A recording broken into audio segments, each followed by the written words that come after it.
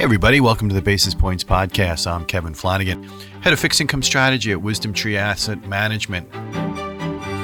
It is the beginning of a new year, and if there's anything perhaps different about 2023 early on here, it's that most economic and macro outlooks are all on the same page, right? I mean, they just seem to be all aligned in the same direction.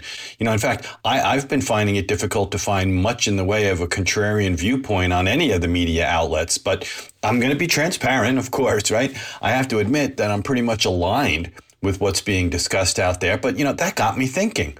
What could possibly go wrong? And, in my 30 plus year career, I don't know if I've ever seen a more widely expected recession than it was currently being talked about. And better yet, what's factored into the money and bond markets.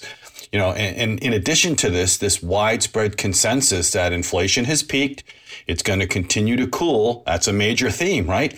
And that brings us to the elephant in the room, to be sure, the Fed, and the expectation that rate cuts are coming to a theater near you later this year, and maybe even sooner than later this year. So we'll see about all that. So let's take a look at this for a minute, all right? Let's look at the econ backdrop first. And there's no doubt there's chinks in the economic armor, and they're becoming more prevalent. We already knew about housing woes, but now manufacturing and service-related gauges are in contractionary territory. But the latest jobs report continued to reveal a rather solid labor market setting still exists. Wage growth did decelerate on a year-over-year basis, but the unemployment rate and better than expected job growth number, yet again, underscore a crucial underpinning for the consumer remains intact. So ask yourself the question, what if the U.S. economy manages that soft landing after all? It avoids a recession in the process and real GDP stays in the plus column. That brings us to point number 2, inflation. A variety of factors definitely point to further cooling, but to what is the end game, right? I mean, what if inflation does remain sticky, stays closer to 5% than 3% or even 4%? And along those lines, could China's COVID reopening ramp up demand pressures? Brings us to the Fed. The Fed's on a path to at least a terminal Fed funds rate of 5%. But, right, keep throwing that word but in there. What if it ends up being more like 5.5%? And let's take it a step further here on the global central bank stage.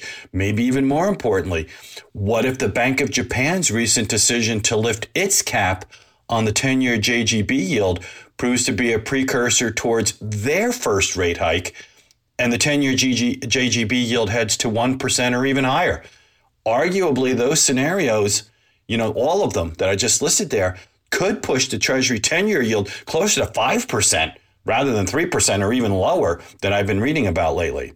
So, I think if 2022 taught us anything, it's just that the best laid outlooks, they look great on paper, right? But developments can change the end results in a formidable fashion. Just ask Powell and company, right? Go back a year ago, what the Fed was telling us and what they ended up doing. You got to keep that in mind. And I wonder if that's what the market is keeping in mind as well. So this podcast was really just an exercise. Take some time, think a little bit outside the box and get out of the market's current echo chamber for just a little bit. But that being said, there's one key aspect to any outlook that still resonates above everything else.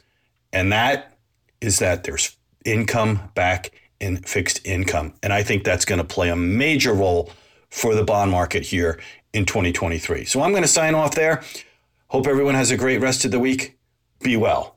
And before investing, carefully consider a fund's investment objectives, risk, charges, and expenses contained in the prospectus available at wisdomtree.com. Read it carefully.